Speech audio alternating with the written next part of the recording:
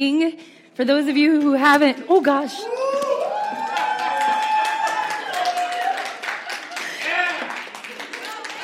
All right. Started out that way. Why not, right? All right. Well, good morning. My name is Pastor Liz, and I'm the children's pastor here at Hydrant Church. This is not going to go back in my pocket. Oh, you guys, if you only knew. All right, so Pastor Tim and Pastor Anita, our lead pastor and our worship pastor, are on sabbatical this summer, and so I have the honor of speaking with you today, and it is no secret around here that I do not speak to adults.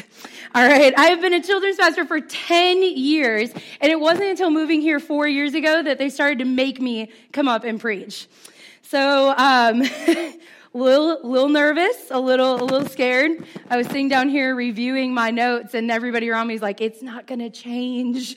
You're going to be fine." I'm like, "Shut up." So my fear of speaking is deep. It is really deep. But I have a secret that I've not told anybody until this sermon. There was a time in my life where I dreamed of being a conference speaker.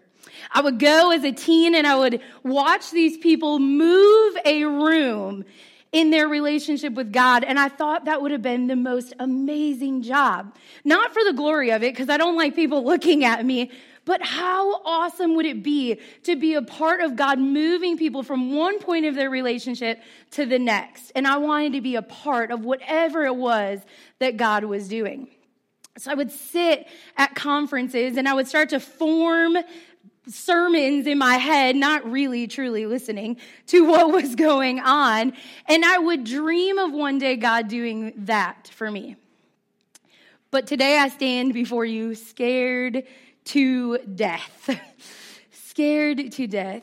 We all have an emotional bus, and we are supposed to let hope and love and all those positive, good feeling things drive that bus. But for me, fear is my driving emotion. It's the piece that pushes me and stops me from doing anything I do. It pushes me sometimes right off a cliff. It is terrible. I start to shake and I start to fear everything around me. And if I had to describe what fear would be, it would be the exact moment for me walking up on the stage and my mic falling off, or I'm wearing real shoes today, so I am bound to trip. You guys, I'm telling you, every single time I wear real shoes, I fall. Walmart, under my car, you name it, I have done it. It's terrible. I'll be walking in the office and Neil call my name and I'm just, woo, there I go. It's terrible. So that will happen today, I guarantee it. Not only will I fall, but my iPad will go off at some point. It's the first time I've preached from my iPad. I can already tell you I don't like it. And so something is going to happen with it, I'm telling you. And you are going to sit there and stare at this poor soul trying to get it together on stage. I guarantee it. We'll finally get to the message, and we're going along great. And then all of a sudden you realize that I'm not a gifted speaker, and you'll be begging for Tim to come back. Telling you, but don't worry, we only have 2 more weeks. Not that anybody is counting, not that I have this counter on my phone that keeps going, don't worry. You may sit and question if this person standing before you actually went to Bible school or not. I did, I have the degree, I can prove it. Now, after I get done, all of you are going to come up to me and you're going to be like, "You were so good, it was great." I want to remind you that lying is a sin. I want to remind you that that's what's happening here. All right? This isn't about a pity compliment, not even a real compliment. This is about the fact that daily I struggle to not let fear drive my emotional bus. Daily. So as you may have guessed, today we're going to be talking about fear. And so when you came in, there was some rocks on your seat. No, Scott didn't forget to clean the church, and the kids did not come in and leave you a gift. We're going to be doing something with this.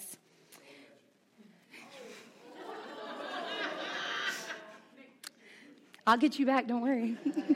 All right.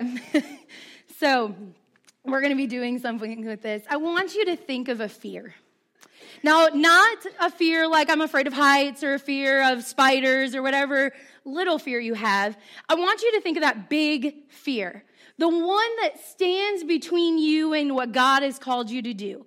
That deep down fear that is holding you back from anything that God has called you to do. All right? And so I want you to sit and I want you to think about that fear. And as we continue on through the sermon today, I want you to write it on it. There's some pens or some permanent markers in your seat. You'll have to share a little bit. But go ahead and as we're doing this, just write that fear on that rock. So let's move on. I love the movie Inside Out. I remember taking Zoe, one of our teens, there my very first week here in North Carolina, and we sat in the movie theater, and I'm trying to hide the fact from this girl that I am bawling in this kid movie in the movie theater. The main character of the story moves from Minnesota clear across the country and goes through all the emotions that a teen goes through as they experience all the changes of life. Having just moved from Wisconsin myself and coming here, it hit me real hard. And I watched as in the movie, we see the characters' fear take control of the emotional control board that is Riley.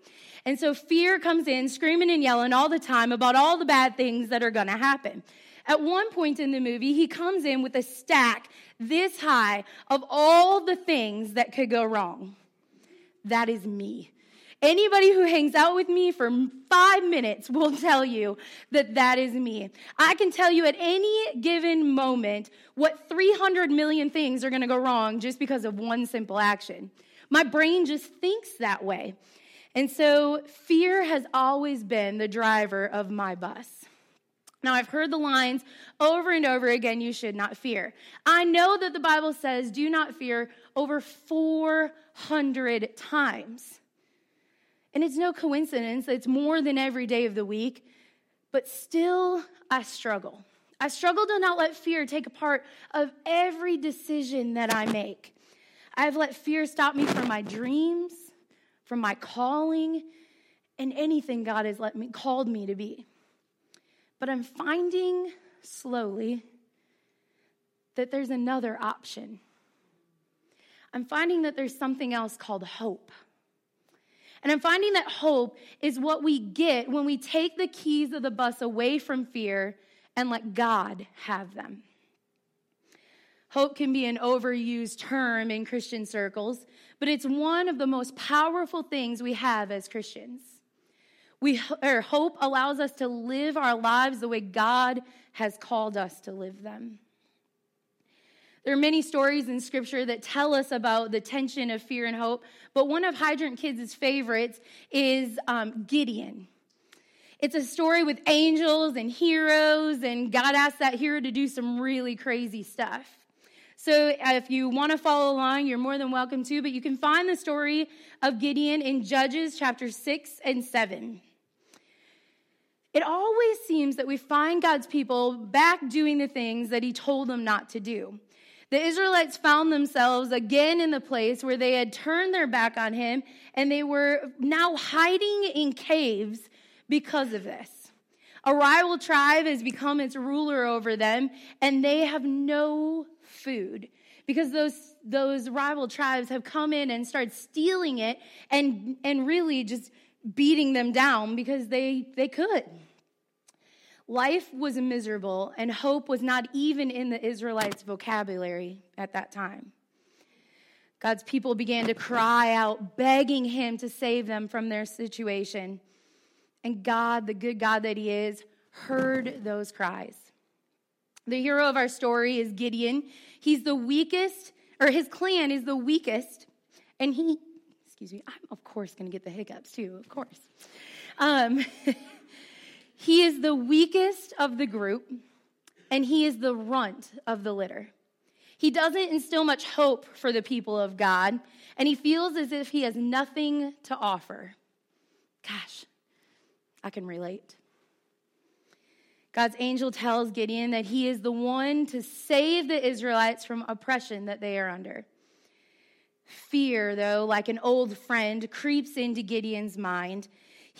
How could he be the one that would save God's people? Was it a joke?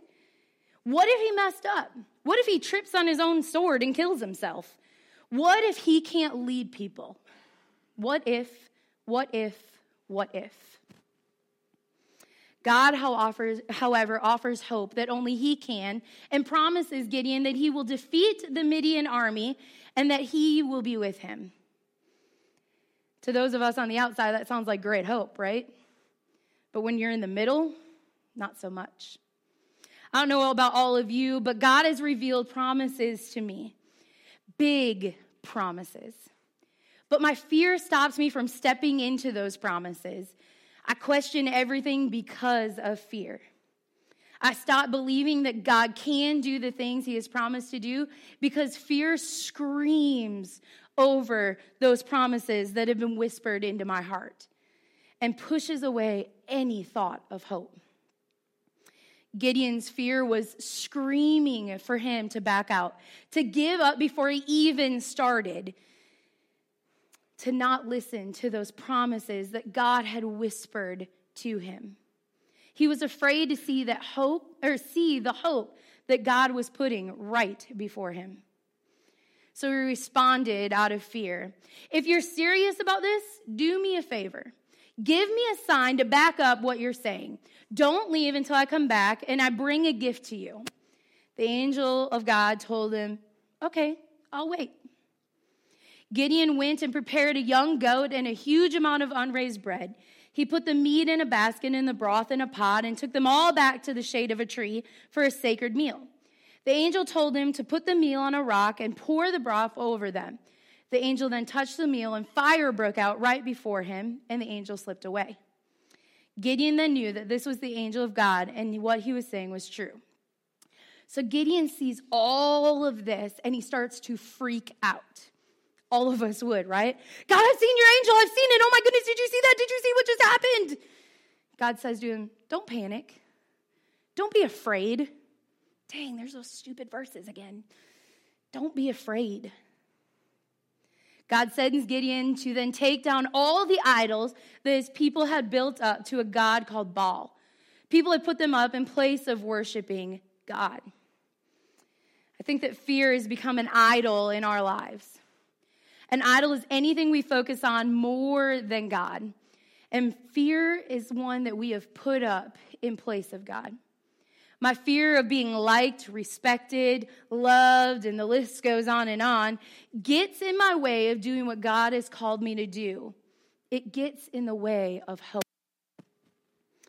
We have to remove those idols before we can start to see the hope that God has for us. But how do we do that? How do we remove idols of fear? God isn't calling us to get rid of them all at once. So don't worry. And he for sure isn't calling us to get rid of them all by ourselves. But how do we get rid of the ones that are getting in the way of true freedom? First, we have to identify them. We have to name what that fear is and know what it is. Call it by name and what it does to us. Then we have to surrender it. We have to give it up, and we can't keep holding on to it, picking it back up time and time again. For me, I had to choose a couple of people I trust the most in my life, and I had to tell them and give them permission and them alone to call me out on my fear. If I was making a decision out of fear, those people have permission to say, stop. You're just being afraid. Those people who know me more than anything else, but those people that also walk through life with me daily. Those are the ones that I can trust and that I will hear when they call me out. If it's not somebody I trust, it's not gonna help. And so when I'm in the middle of letting fear drive my bus, they help me to take away those keys. Surrender is acknowledgement that we can't do on our own, but it's also the actual act of giving up control. I don't like giving up control. You can ask anybody. But we have to. By holding on to our fear, we're saying, God, I want to control this. I want to hold on to it because it feels safe.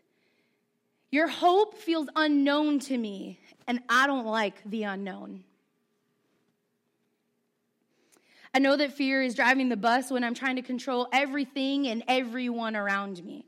It's when I surrender that and lay it down, take those keys away, that hope is allowed to come in, but only then.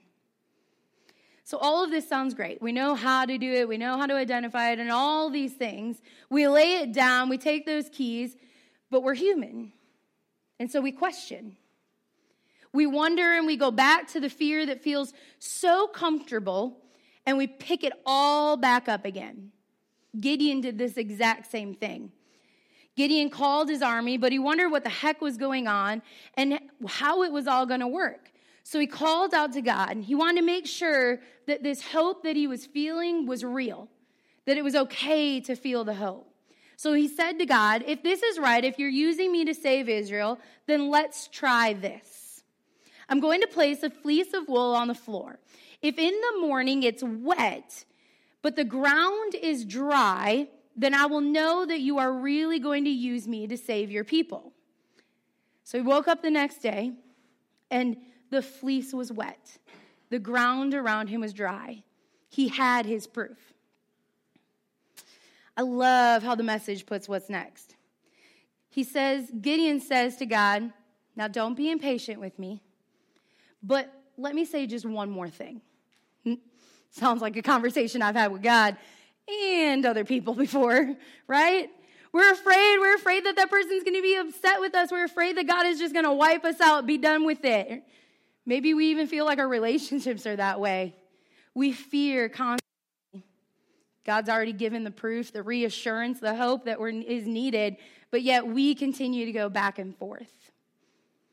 So he's afraid. Gideon says to God, let's try this one more time.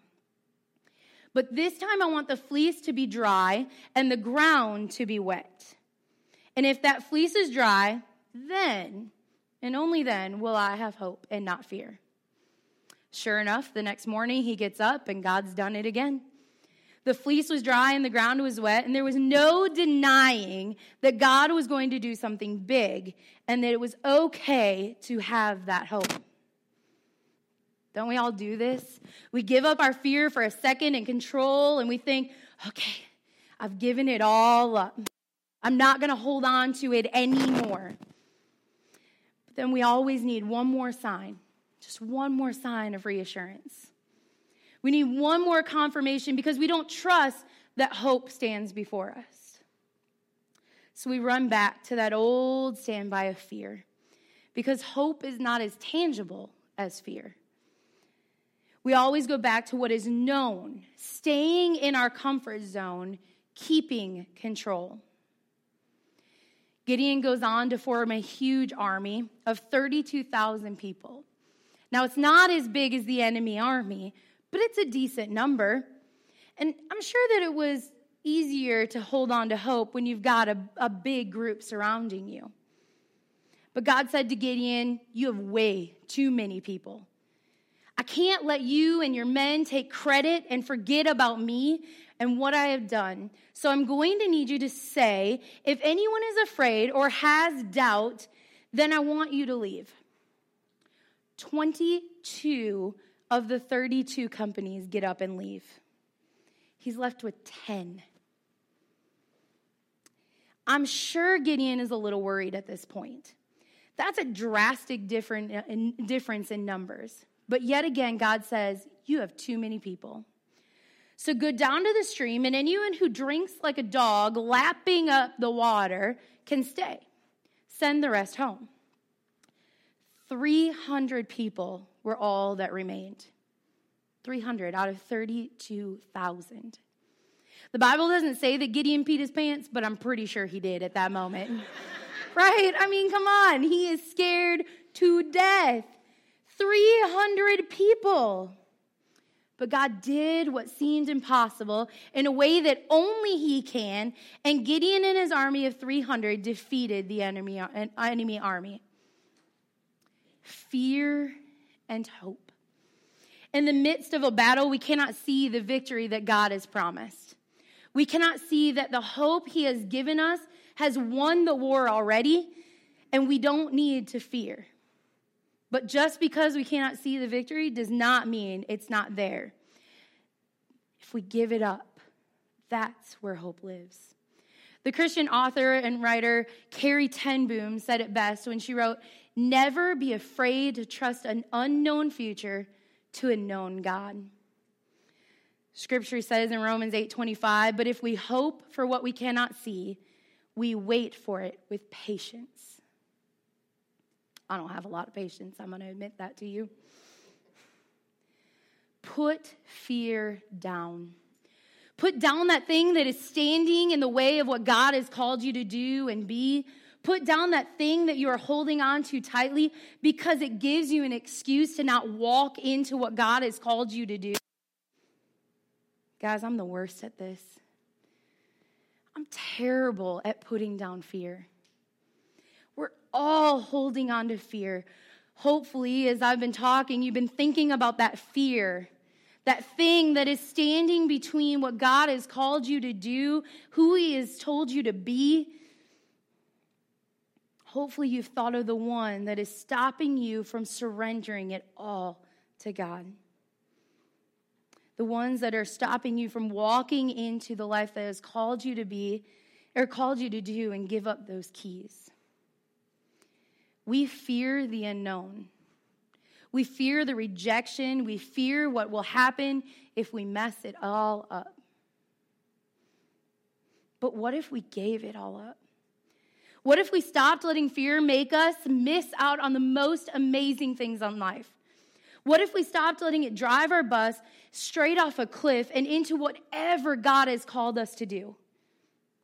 What if we laid it all down at the altar and never picked it back up? My fears are numerous. I have so many that I can't even begin to tell you them. But in this last year, I've been working really hard. Really hard. There are days I'm getting it really good, and I don't fear a whole lot. And then there are days where I absolutely suck. But what if today I left them all here? What if today I said, I'm no longer going to be afraid of what others think. I'm no longer going to be afraid of who loves or cares for me because God does. Because that's my biggest fear. Dang it, I said I wasn't going to cry.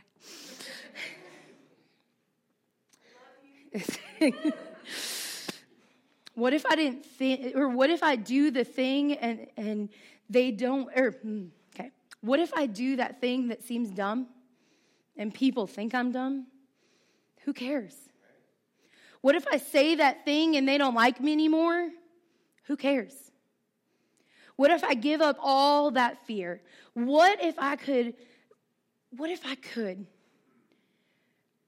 How different would my life look if I would just give it up? How much more happy and free would I be if I left that here?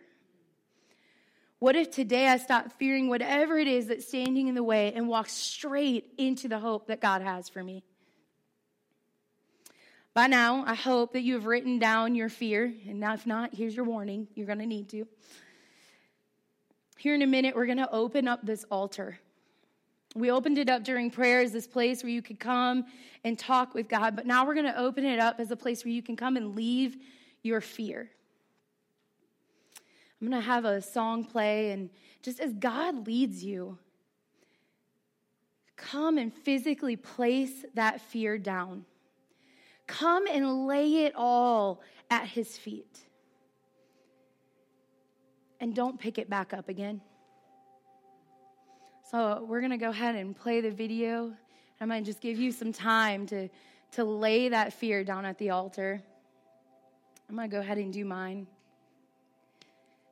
You guys can go ahead.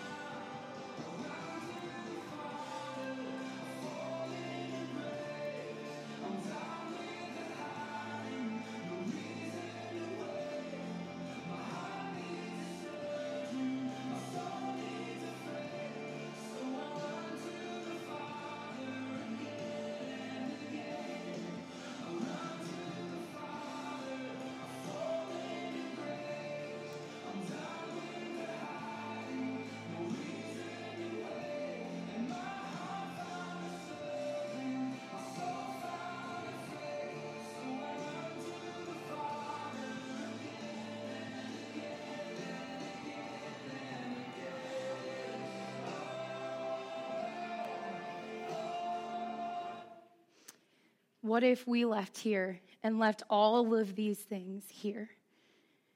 What a difference our life would be if we walked into that hope that God has called us to live in. I'm going to go ahead and pray. Just ask God to remove these fears. God, we are here broken before you. We are here waiting for you to do something. And God, your hope seems so far off right now. It seems like it can't even begin to sink in. But God, we leave these fears here, making room for the hope that you have for us. We ask that you would move into those places, into those dark spaces where fear has been residing for far too long.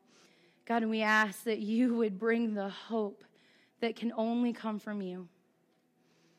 God, we are grateful for what you are doing and what you will continue to do. In your name we pray. Amen. All right. Thank you for listening to me for, it seems like forever. But go and enjoy some homemade cookies on your way out. And I pray that you have an amazing, amazing day.